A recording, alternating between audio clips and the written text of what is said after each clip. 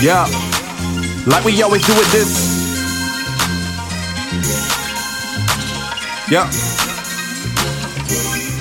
Yeah, like we always do it this time. I go for mine and made plans for yours, cause I got to shine. Go bar for bar, go line for line, like Kobe in 99. I'm so close to prime. Bad bitch by my side, I'm so close behind. We living in a moment, there's no post to bind. You should think there was a deal that I'm supposed to sign. The game's just a mountain that I'm supposed to climb. I remember, man, 11 years old when I made it to go. Up in Fayetteville. Hello and welcome back to Film Soliloquy. We are the podcast where we exchange movies and we're forced to review them. My name is Jeff, and with me, as always, is Jason. Hey, man. What up, dude? What comeback from the last movie you gave me? Is this is that a spoiler? That's a little bit of a spoiler.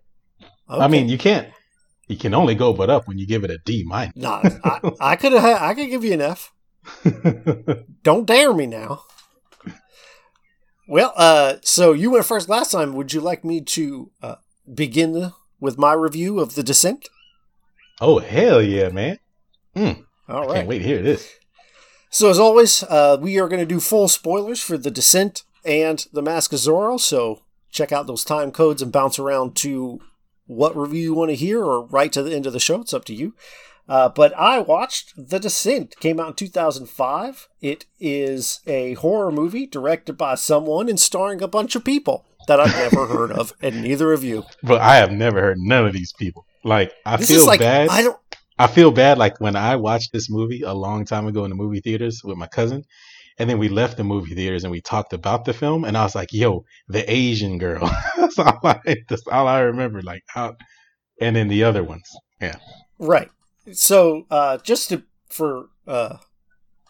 be thorough, the main actress is Shauna McDonald, who plays Sarah, Natalie Mendoza, who plays Juno, and then the rest of the party is filled out with, as this is a horror movie, death fodder. The movie starts off pretty quickly. It starts off with our main character, Sarah, in traffic with her husband and young child. There is an accident where their car plows into the back of a truck, and metal rods shoot out and kill both her husband and her child. She is then whisked away by her friends to get her mind off of things. They decide to go caving. And apparently... Go ahead. Spelunking is the proper term. Spelunking. Okay. So they go spelunking.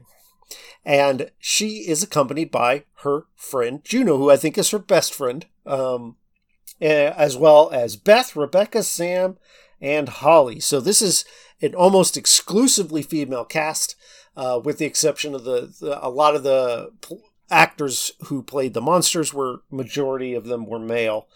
I think my review's going to be kind of short because really I could sum this up as they go caving and monsters attack. And that's kind of what happens. So obviously being a horror movie, I know everything's going to go horribly wrong, but they have this cave that Juno has scouted out, and they go down in it, and early on things are going kind of fine. They find a small tunnel where all 6 of them climb through. At least the first 5 get through with no issue. But then Sarah, who's the last one going through, she gets stuck and has a bit of a panic attack in this tight little corridor. Now, I told Jason, this was the scariest part of the movie for me. Because when I was a kid, and I don't know if anybody else remembers it that's my age, there was a little girl who got caught in a well. And the well was not like we think of with like a big well, and they just had to draw like a bucket down to get the kid out. It's a much smaller well. It's maybe a foot across is the pipe, and this little girl was stuck in there for 40-something hours, and I saw it on the news as a kid, and it like stuck with me. So, and this movie's very claustrophobic and dark, as Jason said, so it's underground. The only light is coming from their headlights or maybe a flare. And so it's a very claustrophobic movie, and she's stuck in there. She's having a panic attack. They are able to get her free, but when that happens, there's also an avalanche that gets them stuck. They can no longer go back the way they came. They then get in an argument with Juno. saying, hey, I thought you had this scouted out. It turns out she doesn't. This cave is traversed. It has not been scouted by professional spelunkers. It is basically an unknown situation, so it's very dangerous. And now they've gone through the cave one way, it's collapsed and they've gotten stuck, and they need to get out now, right? Mm-hmm. So far, it's actually pretty good, right? We got the cave alone is like scarier to me because it's real, right? And you mentioned was it in the Philippines where those kids got stuck in that underwater cave? Or was that Yeah, it was some foreign country. I want to say either the Philippines, Thailand, I forgot where. But yeah, where they had It might have been Thailand. Yeah. It was like a soccer. Because a whole soccer team got stuck in a cave because apparently it rained or there was like a flash flood and the water rose so quickly they couldn't get out. And people died trying to save them. So in a lot of ways, to me, that's quite a horror movie because that can really happen, right? And that element to me is like the scarier part. Like, I would not go caving.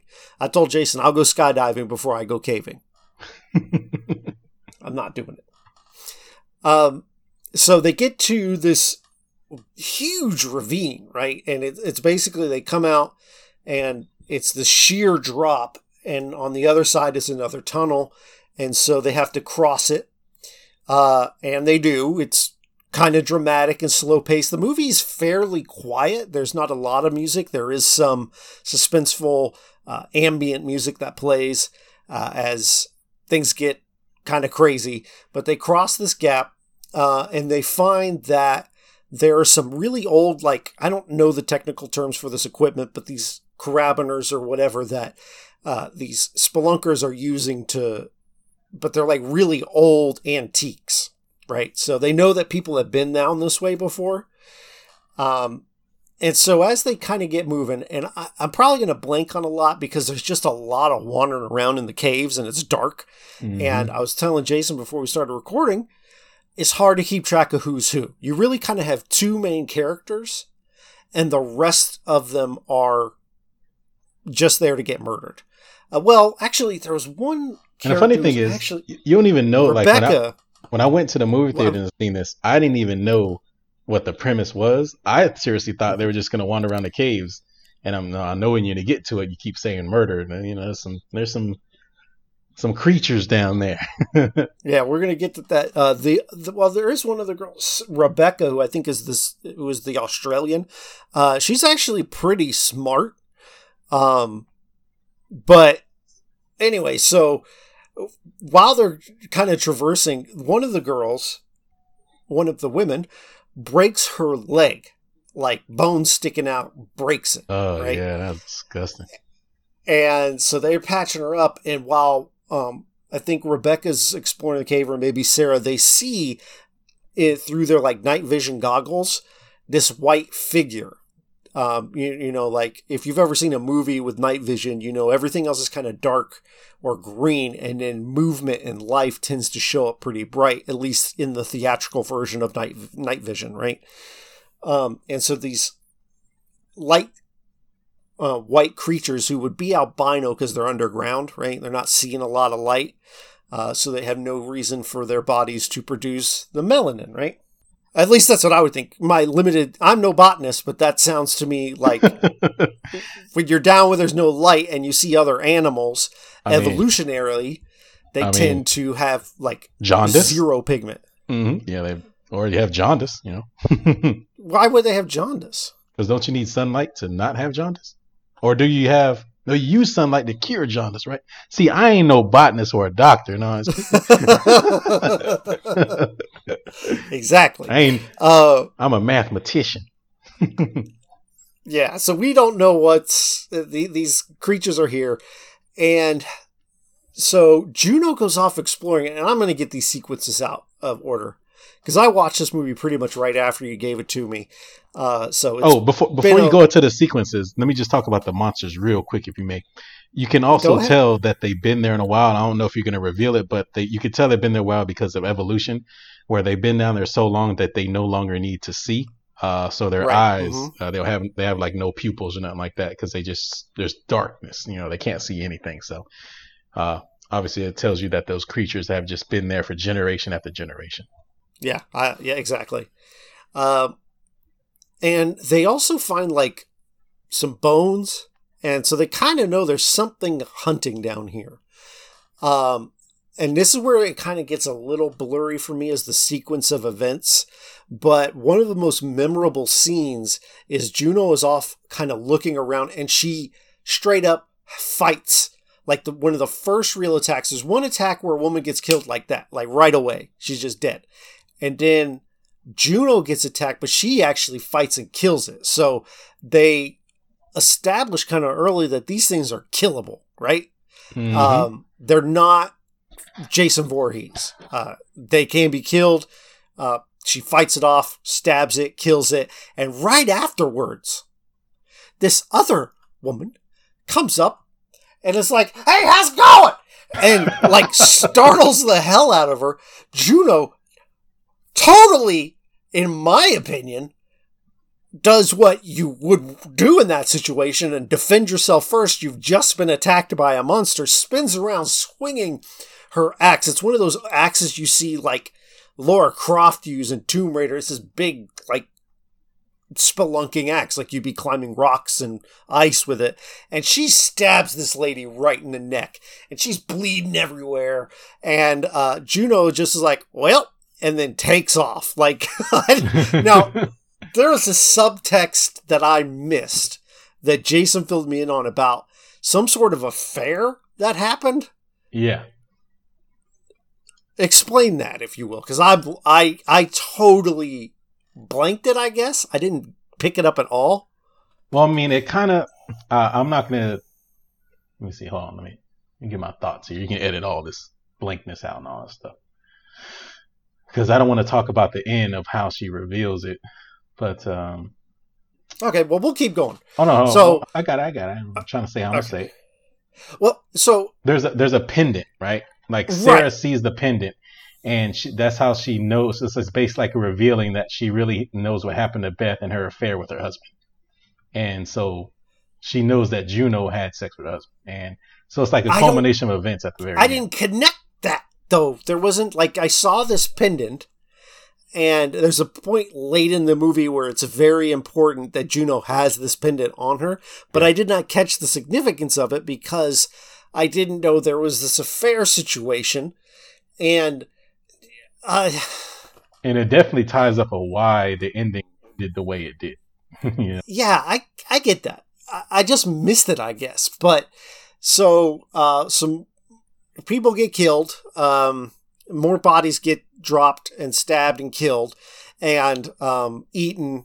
So there's one, like, if you've seen anything of this movie, which I've seen very little of before going into, there is sort of this iconic scene where the main character, Sarah, rises out of a pool of blood. She's covered in it. She's screaming, and it's just this really horrific visual of just being in this pool of blood down here where these animals, I guess, I don't know. I'm no botanist. I don't know how blood works, but I imagine if you kept it in a pool, like something would happen, right? It would coagulate, right? Or would it stay in that liquid form where you could swim in it? I don't know. It's a lot of blood, man. I'm pretty sure it would just turn into goop. Okay. Well, she swims in this goop, gets out, kills a couple of these monsters, and joins back up with the group. So I think we end up in short order with just like Rebecca, Juno, and Sarah. I was hoping Rebecca would actually survive because she was the only one with a brain in the group. She tended to do things real smart. She figured out that these monsters can only hear you. They can't see you. She's the brightest of the bunch, and she was the one that probably should have survived, but that's not what happened because apparently she wasn't important enough. Where are we? Okay, so we get down kind of. I don't know if you want to edit this in here. Like, you might want to cut this part out, but I remember the affair now for sure. Okay.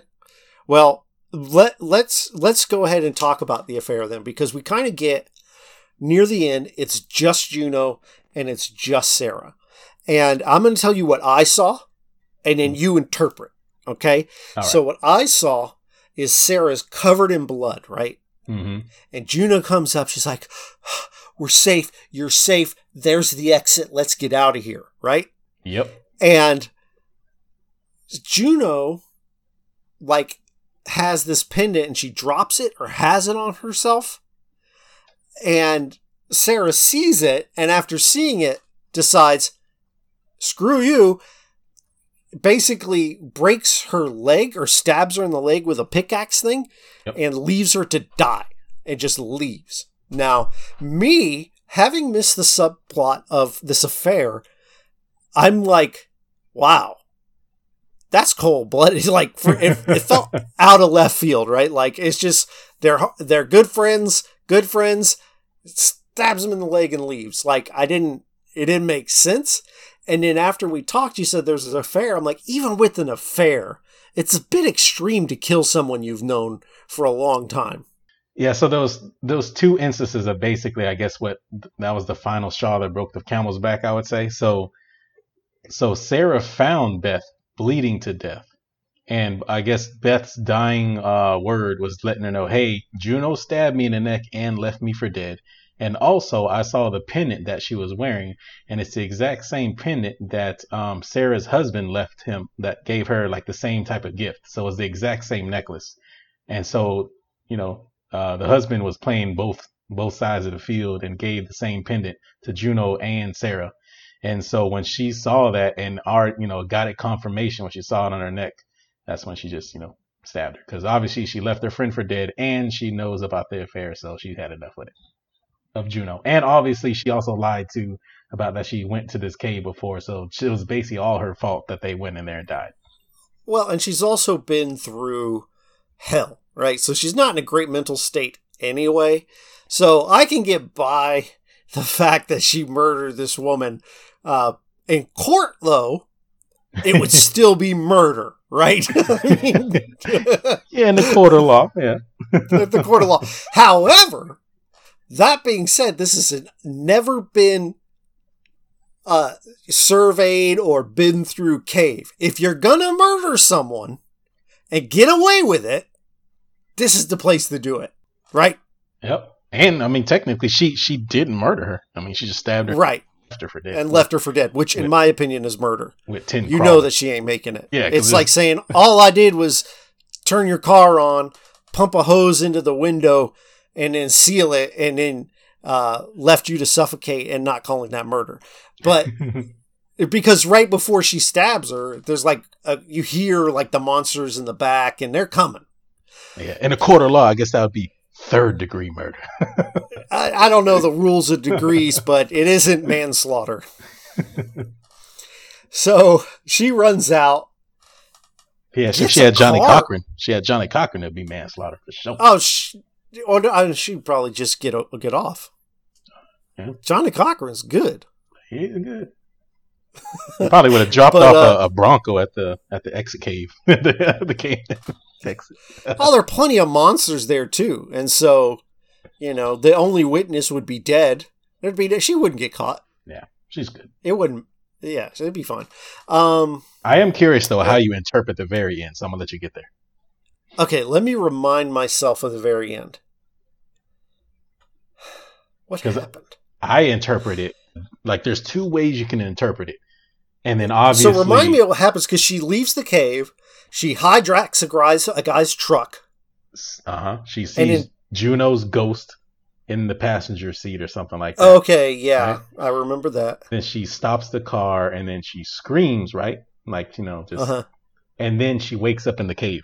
And then the movie ending.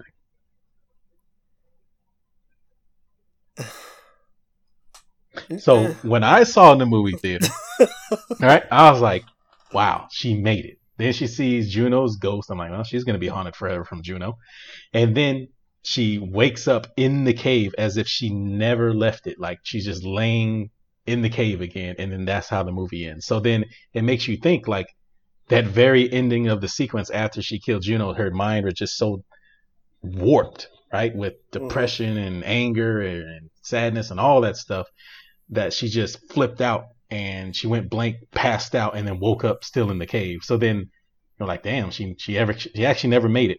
But obviously, spoiler, they made a sequel to this movie, which I've seen, and it is terrible. It is. I was going to say, because having there be a sequel pretty much answers all of those unanswered questions. Exactly. And the sequel is later, obviously. So at the time I saw it in the movie theater, I was like, she didn't make it. And when I spoke to my cousin about the movie, and again, I didn't know none of the actress's name. And I was like, so do you think she made it? Like, nah, she woke up, she blanked out. I'm like, all right. So, but then when the sequel came out, she made it. she made it out the cave, and she found somebody to help her.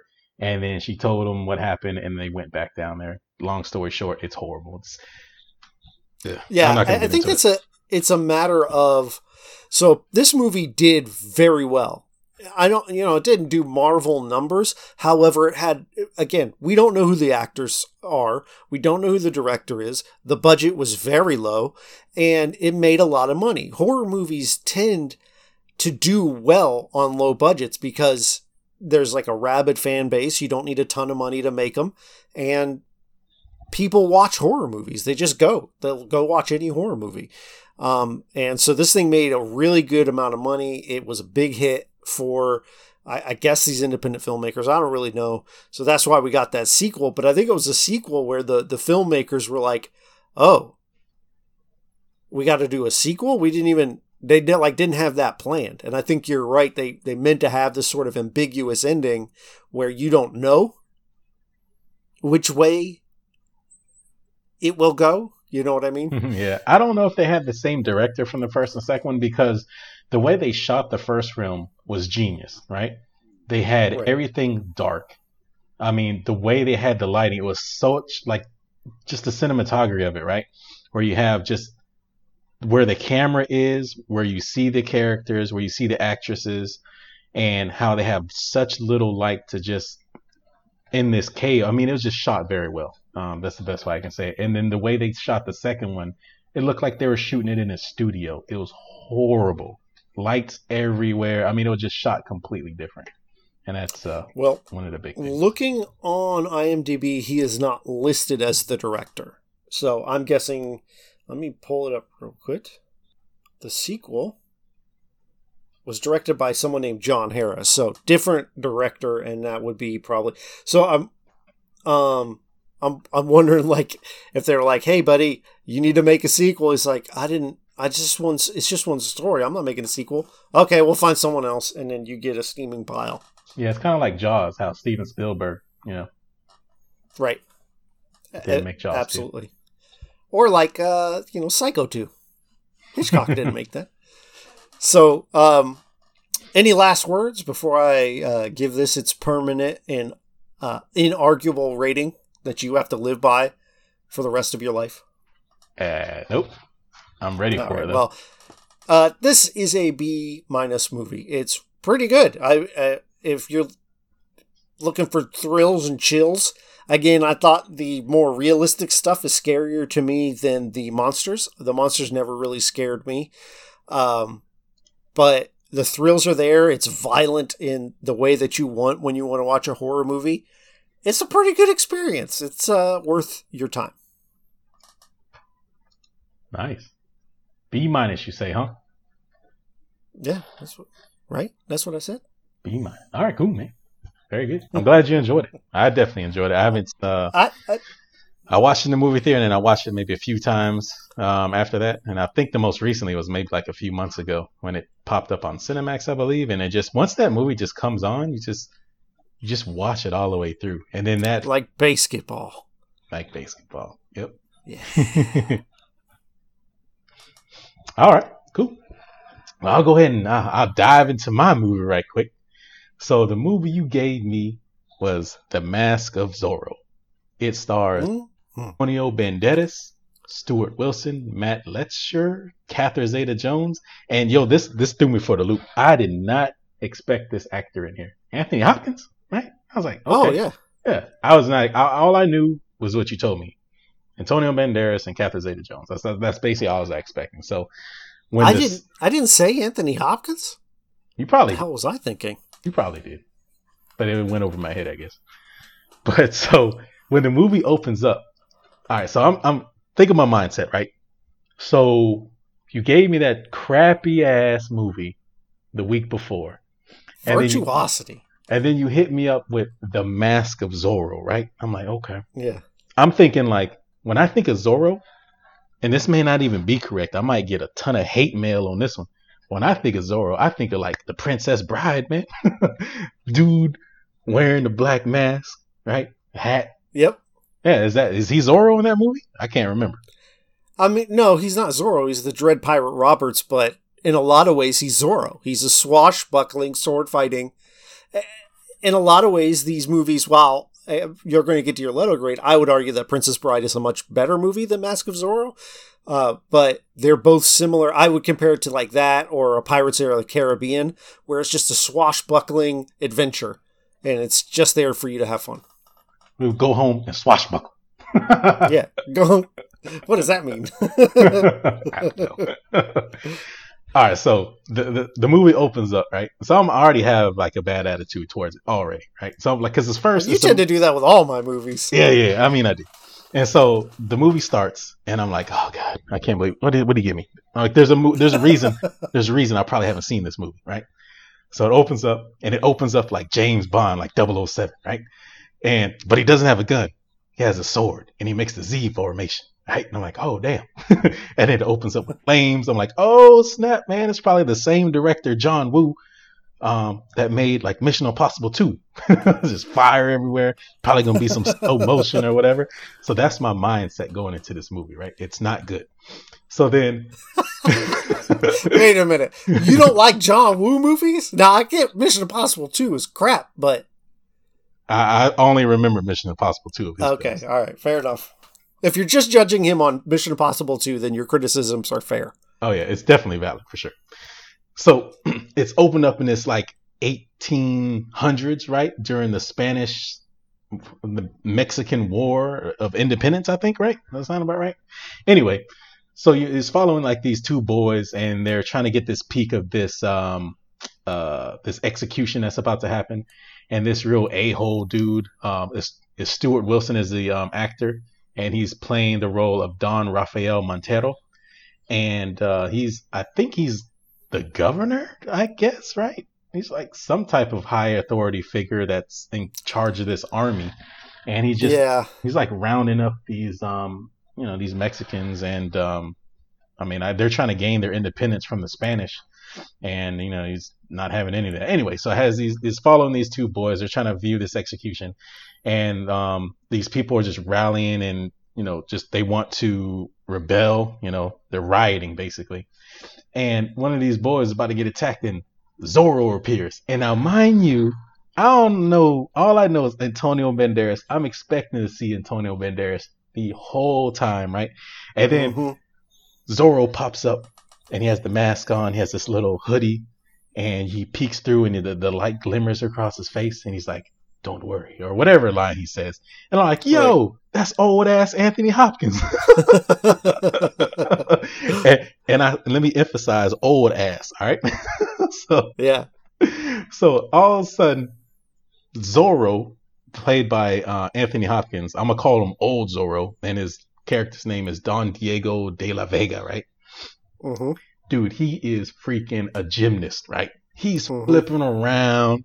He's like, doing the gymnast do like on a balance beam. He's doing the spinny roos and all that stuff. He's like fighting people left and right with his sword. I mean, he's parrying and stabbing and flipping. And I'm like, this ain't no Anthony Hopkins.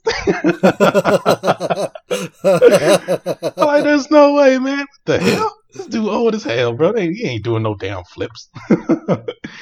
Anyway, so I mean, it's a cool fight scene, man. I was like, dude, what the hell? All right, cool.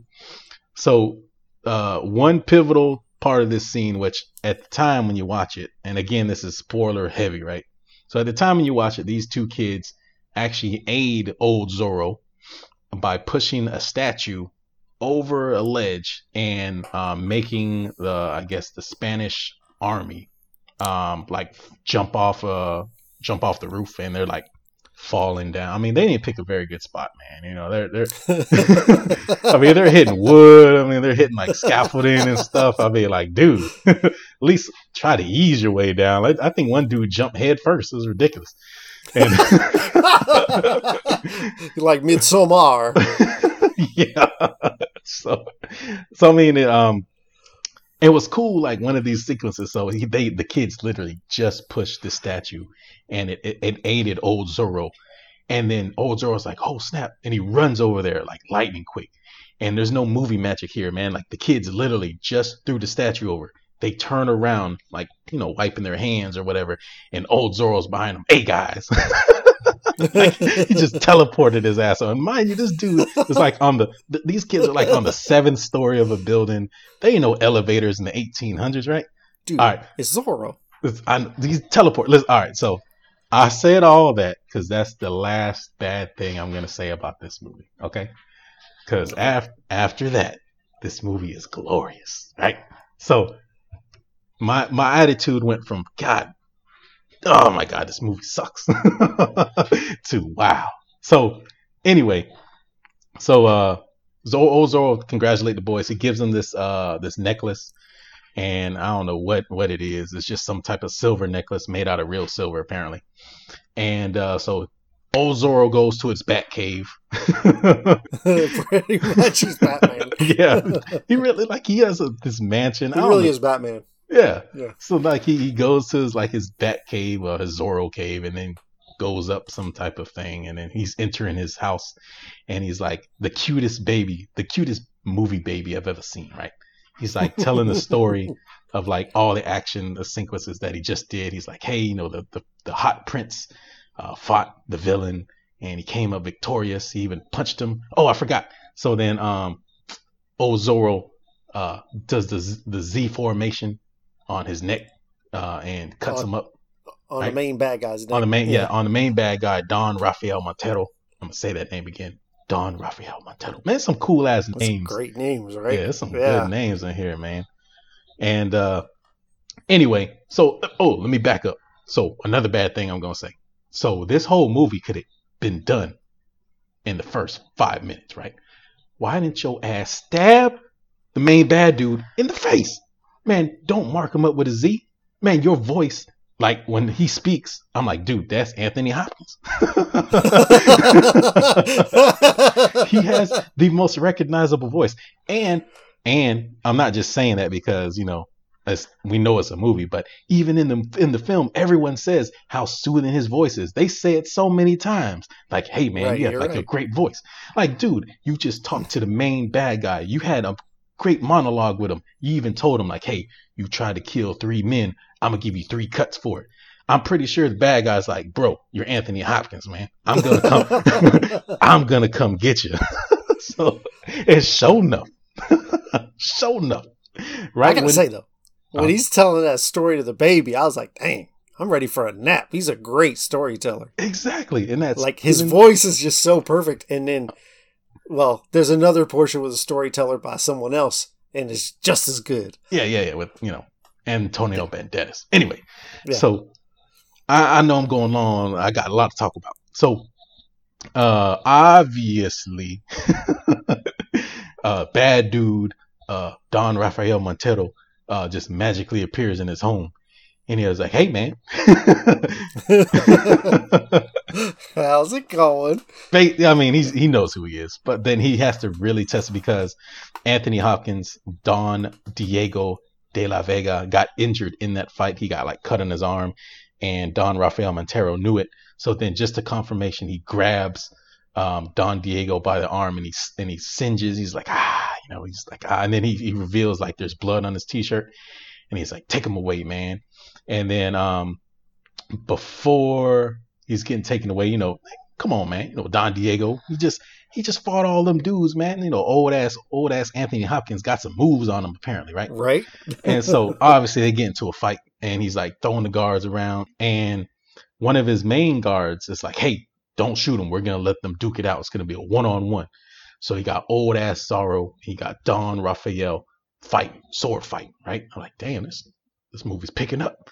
And then his wife, I forgot the actress's name. Anyway, Dawn, let's just call her Miss Vega, right? Or Miss Diego, right? So Miss Diego sees that her man's about to get shot because one dude's just impatient, right? I guess that's me in the he was like, I don't want to see this play out, man. My boy's getting whooped up. I need to help him out. So he pulls out his pistol, and Miss Diego's like, no, and she gets shot in the back. I'm like, damn, all right, this dude's about to rage on this guy. Nope, he gets captured. And then Raphael's like, hey, man, so listen, I'm not going to kill you. I'm just going to let you suffer for the rest of your life. And bro, oh my goodness, this is like sickening, right? He like, obviously Anthony Hopkins was just telling this story to his young daughter. And she's like, and this is like a 3-month-old baby, 3 to 6 months years old. And the baby's crying in the background, and they lock Anthony Hopkins up, and he's outside in some type of jail cell, with a horse-drawn carriage. And his house is all burning up. Man, they like lit his whole house on fire. And he hears the baby screaming. And Don Raphael comes walking out with the baby. And Anthony Hopkins screaming, let me hold her. Let me hold her. And he is like, hell nah, bro. And he walks away. I'm like, that is the coldest dude ever. And so real quick, just because there's one other plot point is, so when she runs up to protect Zorro and gets shot, Don Raphael is pissed because he's in love with Zorro's wife, and he stabs the guy that shot Zorro's wife.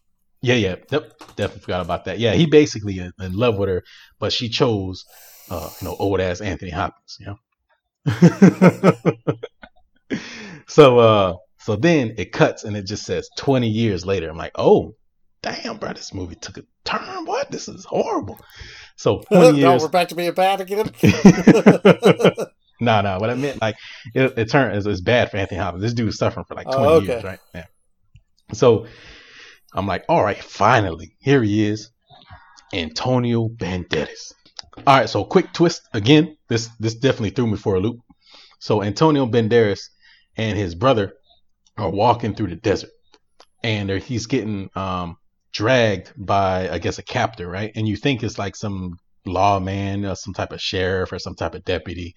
And he gets to a town, and you can see that Antonio Banderas, and his name is Alejandro Moreta. I think I'm pronouncing that right. And so Alejandro and his brother, the Moreta brothers, are getting dragged through the desert, and they get to this town, and you can see their wanted posters. And like there's some good comedy in this thing too. Like, so he gets to the wanted poster, and he's like, yeah, these are the Moreta brothers. They're wanted. And he's like, how much are we worth? And he's like, 200 pesos. And he's like, 200 pesos? That's it? He goes, yeah, 200 pesos for the both of you.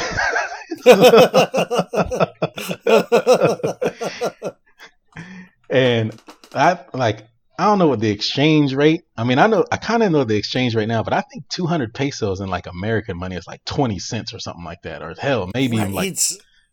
So think about in the 1800s what 200 pesos was, bro. You probably couldn't even buy no milk. $5-10. Maybe get a sarsaparilla down at the saloon. Oh man. So, but quick twist is they weren't really captured. They wanted to get this wagon full of supplies from that town that they're in, and so they pretended they were being captured. And they pull out their gun and they steal all the stuff, and they're riding out. But then some dude, so this dude is badass, man. His the actor's name is Matt Letcher, and he's Captain Harrison Love. Another great name. He's like American, man. So he's like the American of the Spanish army, I'd say, or whatever army they are. I don't know. I don't know what all. Like, I know that California was a bigger state. I don't know nothing about the Mexican Revolutionary War of Independence. I mean, you're no botanist, so. I ain't no botanist or no sociologist or nothing like that. Yeah, so there's one badass dude, captain, comes up riding with a bunch of horses, chilling, and they intercept Alejandro, the Moreta brothers, and the one dude helping them out. And they're like, oh man, we gotta book it. So they run, like but right when they're running, Captain Harrison Love shoots them all. shoots the one guy, like the older guy. I forgot his name, and he shoots him. He gets wounded, and then the Moretta brothers are running, and Antonio Banderas' brother gets shot in the back, in the buttocks, I would say, because he definitely got shot in the buttocks, right? And he's like, man, just go. And he's like, no, I'm not going to leave you. So he tells his brother to go. So Antonio Banderas books it like 5 feet and then hides behind a cactus. Obviously, he should have been caught. But anyway, that's neither here or there. Yeah. So Antonio Banderas like hides 5 feet away, literally, man. Watch the movie, you'll see. Hides behind a cactus, but yet he's invisible to everybody. And everyone else is on horses. They definitely could have chased him. Anyway, so Captain Love's men surround Antonio Banderas' brother, and right before he's about to, catch his fate with Captain Love, he takes his rifle or pistol and points it at his own chest and shoots himself in the heart. And Antonio Banderas, Alejandro just witnessed the whole thing, so obviously he shook up. He sees what happened to his brother. Obviously he's pissed, but he flees. And the Captain Love, still on the pursuit, just doesn't find him, and then the scene opens up. I might be mixing up some stuff here, but I remember so the next scene is like you see Alejandro at a bar just drinking up his sorrows, and I forgot, I gotta tie this in. So old Zorro, Don Diego, escapes prison, right? And the part I don't get, you might have to fill me in on this, but part I don't get is Don Rafael goes to prison to find Don Diego, right? He talks to a prisoner, and he's like, yeah, he's here. And so he goes to prison to go find Don Diego, Anthony Hopkins. And he's like looking at all these dirty men, they're down in this type of dungeon or whatever, and he just can't find them. He assumes that he's dead. He asks, which one of you men are Zorro? And they all claim that they're Zorro. And so he ends up capturing a few of them to, I guess, interrogate them some more. And but why does he? How does he not know he's in that prison for 20 years, and all of a sudden 20 years later he wants to find him? That part I don't get. So I don't know, but I don't have a problem with it because he could have been transferred or moved or escaped one and got captured in another. There's 20 years of story that have gone by that a lot of things could have happened during. I'm saying, why does, after 20 years, why is Don Rafael trying to find him now? You know what I mean? Here's the narrative I would pitch to you. I would say that he escaped the initial prison he was placed in and has been on the run, and then was captured and placed in that prison. And Don Rafael heard about it, and knowing that Zorro is a dangerous man, went to find him and kill him. Because if he's going to escape, he can't allow that. I don't know if that works or not, but with 20 years of time gone by, I would assume he was in prison. Yeah, I just assumed he was in prison the whole time, because if he did escape as a younger man, he would have caught his revenge a lot earlier. I don't think he would have waited 20 years just to get captured again. You know what I mean? So I just assumed he was in prison the whole time. Anyway, so he escapes, and he goes to the same bar that Antonio Banderas is at. And lo and behold, he's trying to barter with some more drink, and he offers his necklace of silver, and it catches old Zorro's eyes. And he says, hey, where'd you get this necklace from? And he basically said it was given to him he got it from his brother who he got it from. So he never explained who he got it from, but old Zorro knows he gave that to those kids that saved them from the rooftop. And that's where you put the things together. I'm like, oh damn, that's pretty good. So Antonio Banderas, Alejandro, is pissed. He still wants to gain vengeance for Captain Harrison Love for killing his brother, and so he's gonna go fight him right now because he sees him at the other side of town. And Anthony Hopkins like, nah, man, hold back. You drunk. you're no position to fight this man. And if you do, you're going to die a quick death. And so he's like, I'll train you. So he takes him to the Batcave, right? Mm-hmm. And it's Batman Begins. Yeah. So he takes him to the Zorro lair, And you can see that this is where, and they kind of allude to through explanation that there has been multiple Zorros, right? So Anthony Hopkins ain't the first Zorro. He's been trained by another Zorro. And he said, he's teaching them the ways of these circles, and that the only circle that exists to you is what I have in front of you, and no one exists outside the circle, which is a good thing to say, because you can't think of your vengeance right now. You need to be trained in the art of swordsmanship, or whatever that thing's called. And so he's getting trained. It's pretty cool. They're fighting. He's getting better and better. And I know I'm running long. I need to wrap this up, man. But you can tell I really enjoyed this film. So there, he teaches all these action sequences, and one of the last things that, obviously, once you're getting trained, it's kind of like the Karate Kid. You think you've learned all you need, and you're ready to fight. You want to avenge your brother's death. And he's like, nah, man, I'm ready now. And he's like, no, bro, you need to calm down. There's still stuff I need to teach you. And one of the last things is charm. That was pretty cool. So he learns all the basics for fighting, right? And he's ready to quit. And he's like, man, I'm out of here. I'm going to do it myself. You taught me everything I need to know. I'm going to dip. And old Zorro Don Diego is like, hey, man, I need to teach you one more thing. He kind of forces him to come back in to get underneath his wing. And he's got to teach him this last part to how to be, a charmer. And he says it a couple times in the film. And so it's basically your Bruce Wayne, right? So you're Zorro, and then you have your persona outside of Zorro. So it's kind of like Bruce Wayne and Batman. So you can fight at night, but you need to be a player during the day. You need to have, that character. So one of the things, he needs to infiltrate one of Don Raphael's parties. And that's where you actually get introduced to Catherine Zeta-Jones, who is the grown-up daughter 20 years later of Don Diego's kid. So you see her finally in the film. This is the baby that Don Raphael took from Zorro in the first act of the movie. Yep. And she sees him as her dad. So obviously he stole her as a baby, and then raised him as his own, because he was deeply in love with Mrs. Diego.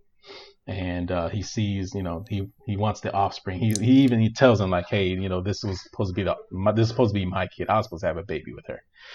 And so he infiltrates the party, and he's supposed to be some prince from Spain. And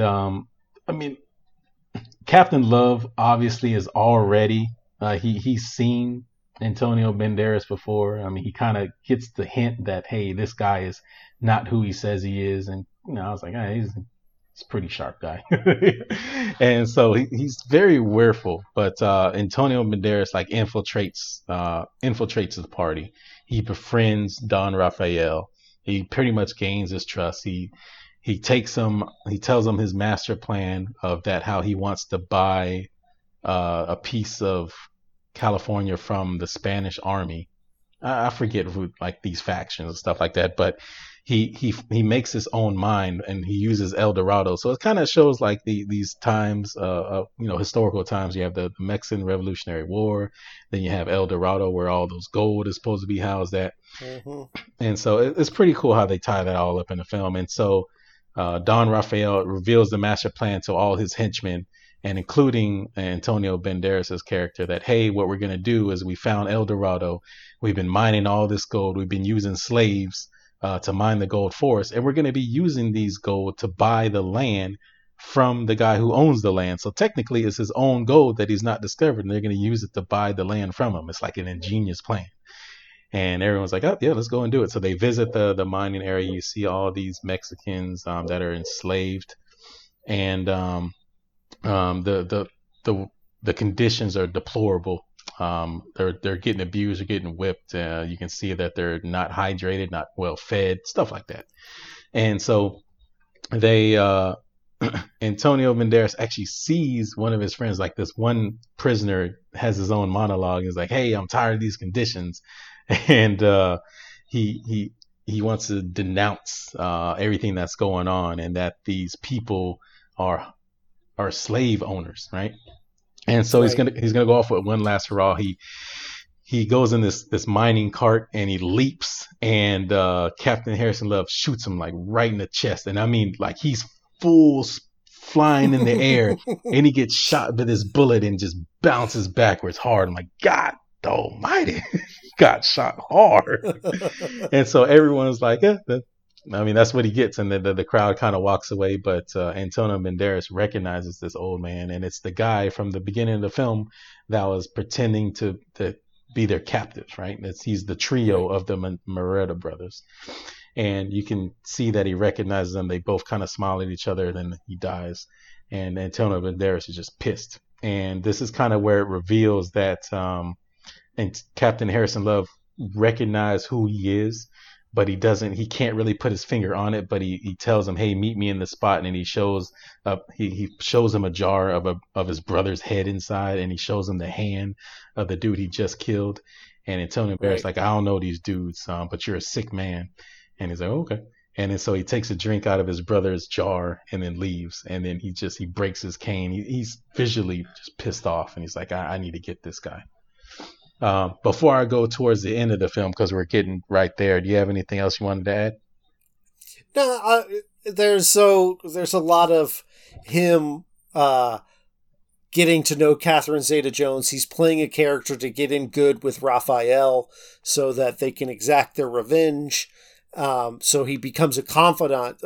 Antonio Banderas becomes a confidant of the main bad guy.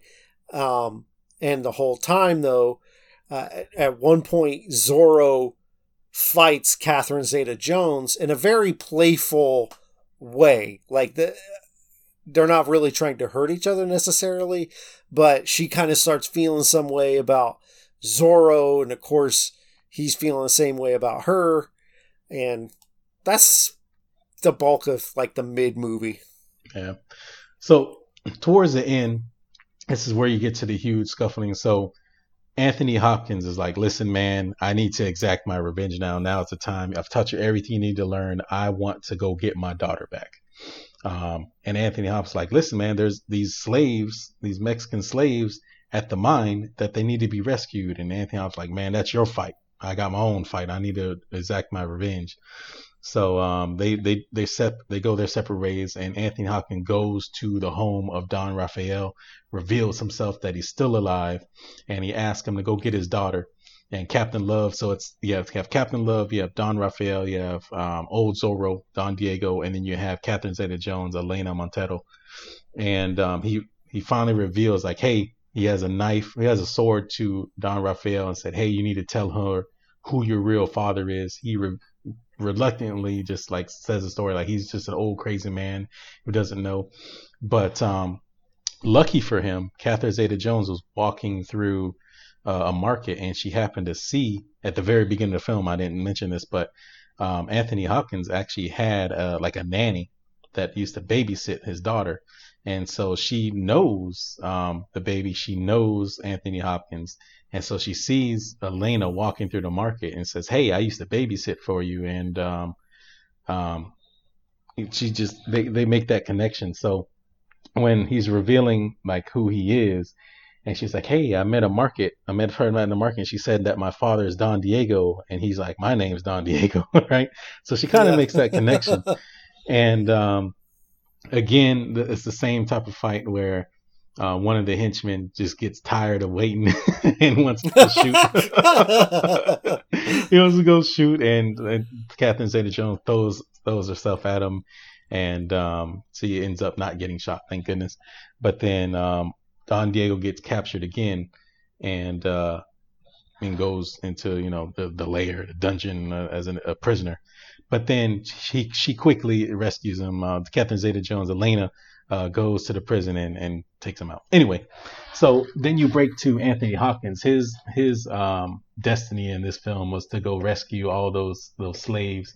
And what happened is, since all these witnesses are there, they need to silence what's going on, because if this faction, the Spanish faction, finds out that they really stole the gold from him, he's just going to have everyone killed, because this army is immense. It's kind of like, I guess, the United States versus some small country, right? It's just not going to work. Right. So they set a plot, and this tells you the type of sick man that Don Raphael and Captain Harrison Love is. They want to destroy the entire mine, get the rest of the gold out, destroy the mine, and kill every worker that's there, every slave that's there. And those are scores of women and children. Like they have kids, mining this stuff as well. So there's this huge fight scene that is. I'm not going to talk about it too much because I really want you guys to actually see the film. The last end of it, these fight sequences of this sword play, it's better than like Star Wars' fights. Yeah. The choreography is amazing. The way they shoot the scenes, the way the light is, and their sword movement, sword play, their parrying, their flipping. I mean, it's amazing. And so, without going into too much detail, so you can actually watch it, the huge fight goes on. Don Raphael gets the better of Anthony Hopkins.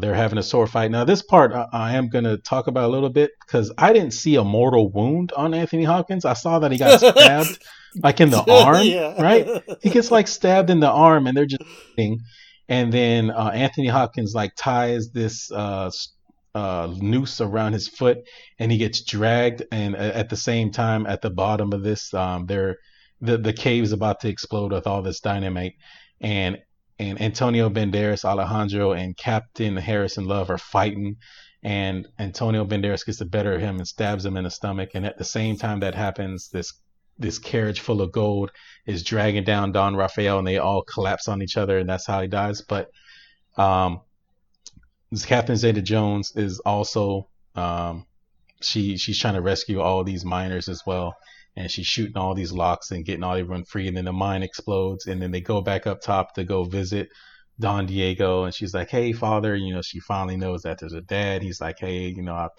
I'm so sorry that I found you, but now I'm gonna lose you again," alluding that he's dying. But dude, he got stabbed in the arm. How is he dying? Listen, 20 years ago, you called him old ass Anthony Hopkins. All right, you don't know. He could be having a heart attack. All right, so that makes dude. All right, so if he's old as hell. All right, the dude's old as hell. Like he was old then. 20 years later, he's old now. The dude went through all this, and he dies of a heart attack. Oh my god. Anyway, but it's all. Dude got stabbed in the arm, man, and then he dies. Like it's, bro. Like chill out. Like take a nap. Take a nap and wake up. And walk it off. Come on, Hopkins. He dies in his daughter's arms. She's crying. And then how many years later, I guess, I don't know. So it shows. Now, let me say this. In the arm, there is a major artery. There's one in the legs and there's one in the arms. Where if it gets cut, you will bleed out. I give you that. You know that's right. I give you that. But there should be blood. Dude was barely bleeding. Yes. However, it's PG-13. Yeah, I've seen blood, a lot of blood, PG-13 movies. No, anyway. I'm not. Okay. Anyway, he dies. Sad story. Cool. Shows years later, Anthony Hopkins is telling the same story to another baby boy, and he's doing it in that cool, soothing voice. And he kisses the baby goodnight, kisses his wife. You can obviously see that they've had a child. They're probably married. And then it cuts to the end scene again, where you have now, I guess, Antonio Banderas in the Zorro outfit, marking that big old Z, and then the credits come up, and then it plays this crazy ass song that it was so bad that I had to turn off the movie. But yes, that's how it is. Now, like The Descent, I will say, you can totally skip the sequel. All right. So what is the sequel? Is it like The Legend of Zorro? It's just more of the same. It's like The Legend of Zorro, I think, and it's like less good version of this movie. The story's not as good. It's more cheesy than this. You could just skip it. Before I get to my letter grade, listen, I just want to say that this movie captivated me, right? So I went in like ready to dog this movie out. You have old ass Anthony Hopkins doing flips like a gymnastic. I mean, it's totally fake, right? And then he's just not a believable Zorro to me. And but dude, the movie just went exponentially up. It was amazing. The acting was great. The storytelling was great. The fight sequences are great. The horse chases were great. One horse chase was hilarious. Oh, I forgot to add. I got to add this. So Antonio Banderas, during his training, he needs to infiltrate the bad guy's lair again, and he needs to get a horse, right? Because Zorro has to have a horse. And so he goes and he fights all these men to get this horse, right? So he got the horse, and the horse is like just booking. He just cannot be tamed. And then the horse takes off. And then so he's yelling at the horse after he fights everybody. He shoots like this big ass cannon and almost obliterates the entire army. And and while he's doing that, like this, he's carrying. It's a funny fight sequence, and he's carrying all this gunpowder, and and if you know what gunpowder, like when you spark a flame on it, it follows you, kind of like a wick, right? And so the wick's following him. He has to throw it down. The whole place blows up, and he has to get to this horse. And he's yelling at the horse. He's like, "Hey, horsey, thunder!" And the horse just isn't coming. And he's whistling at him. And then so the horse comes underneath him, and he's about to jump on the back, and the horse like just walks a little bit. So Antonio Banderas falls on the ground. If it was a horror movie, he would have broke both his legs straight up. All right. Yep. And so it just shows the horse is just. It's a good fast horse, but it's also disobedient. And another scene is that it is this cool horse chase scene, man. It's amazing, where these dumbass Spanish army is chasing a horse with no rider. Like, why?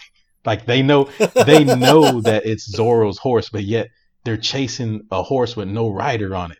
It's stupid. Anyway, they're stupid. It's not stupid. They're stupid.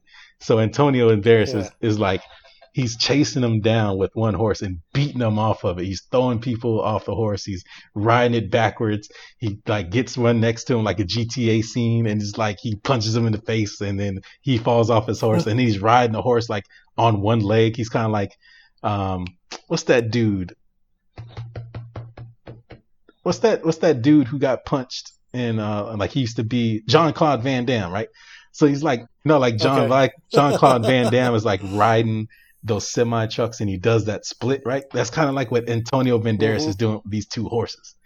And so the reason I'm talking about this is because right before that, he's trying to escape from the Spanish army, and he's trying to get on the horse. He's like, "Let's go!" And then the horse like takes off without him and leaves him there to fight by himself. Anyway, it's so good, man. Before I give it a letter grade, man, you have anything else you wanted to add? I think you kind of know where I'm going with this. Yeah, I'm glad you enjoyed it. I just remember when it came out in theaters, everybody's like, "Damn, this is good." And it's just kind of a nice surprise. Yeah. So I'm glad you enjoyed it. A movie, bro. Yes. I win. I won one.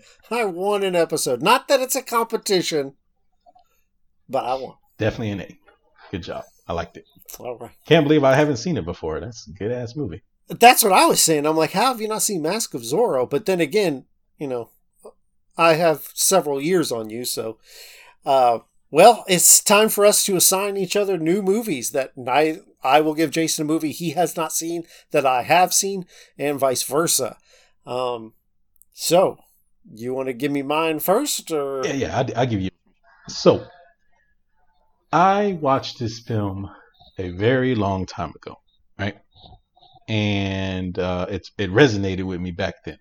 I actually, anytime that it comes on, I believe it's on Stars. Anytime it comes on, no matter where it's at in the film, I have to finish it. Whether it be the beginning, middle, or the end, I have to. And at the very end, with every time, and I've seen this movie like 8 times now, at the very end, I always cry, man. Always. Yeah. It happens. Is this Bambi? Hey, man, you cry at the beginning of Bambi. The time you cry at the end of a Disney movie is the Fox and the Hound. Now that tear jerker. Bro. Oh no, yeah. Oh man, I can't watch the Fox and the Hound. That is a tear jerker at the end, bro. Hey, I can't. Straight up, Homeward Bound. When Shadow's down in the hole and Chase is trying to get him out. Nope. Yep. I'm not crying. I'm not crying. Bro, I cannot. Every time. I can't do Fox and the Hound's on Disney Plus. Can't even watch it, man. I can't do it. If I could like block that movie, I would. Anyway, I cry at the end of this film every time, right? It has. Right. This is the first time I guess I've seen, as I'm sure he's in plenty of movies, but as a young kid when I watched this movie came out in 1999. It stars Chris Cooper, Jake Gyllenhaal. Chris? And I know you've never heard of this, man. It's a Chris Cooper? Who is you that? don't know who Chris Cooper is, man? Hold on. Is that Hanging with Mr. Cooper? No. So, you ever seen American Beauty? Oh, okay. Yeah, I recognize the dad, it. That doesn't like his, his son, for his. Well, I recognize the actor. He was in what movie was? He was in he played the bad guy in Me, Myself, and Irene. Yeah, exactly. Yeah. Okay. Yeah. Okay. Mm-hmm. So it has Chris Cooper. I love him as an actor. Jake Gyllenhaal. It also has Chris Owen, and what I recognize him from the most is the American Pie movies, where he's like that geeky, nerdy redhead kid, right? Uh-huh. And then it has Chad Lindbergh. I know you know him, and then William Lee Scott. Anyway, it's a great film. You're going to be watching. You're going to be watching October Sky.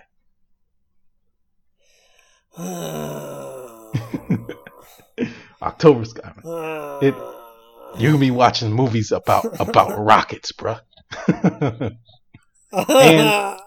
and this movie is based off this is a true story. Hey, how could you didn't tell me Laura Dern was in this movie? Well, I don't know who she is, bro. From Jurassic Park? Oh, that's her. That is her. Oh my god. Yeah, so she's in it too. She's a teacher. Well, she ain't chasing dinosaurs though. Dinosaur bounce. Well, as for you, are you ready for a horror? Oh hell yeah! Have you ever? Are you ready for a comedy? Oh god. Are you ready? Are you ready for Colin Farrell? Again? No, I'm just kidding. Oh my god, bro. But it is a horror movie, and it is a comedy, all in one. You better not. It's directed by someone you've never heard of, Eli Craig. It stars no one you've ever heard of, although you may have heard of Alan Tudyk. You probably don't know him by name, but he was the robot in iRobot. He was the robot in Rogue One. He voiced that character. Oh, I don't know who he is, but I know those characters because they're CGI characters. Well, you get to see him in the flesh in this movie. He's the only notable actor. The rest is pretty much like your standard horror cast made up of just good-looking 20-somethings. But this is not your typical horror movie, and I think you're going to enjoy it. It is on Netflix. It came out in 2010, and it is called Tucker and Dale versus Evil.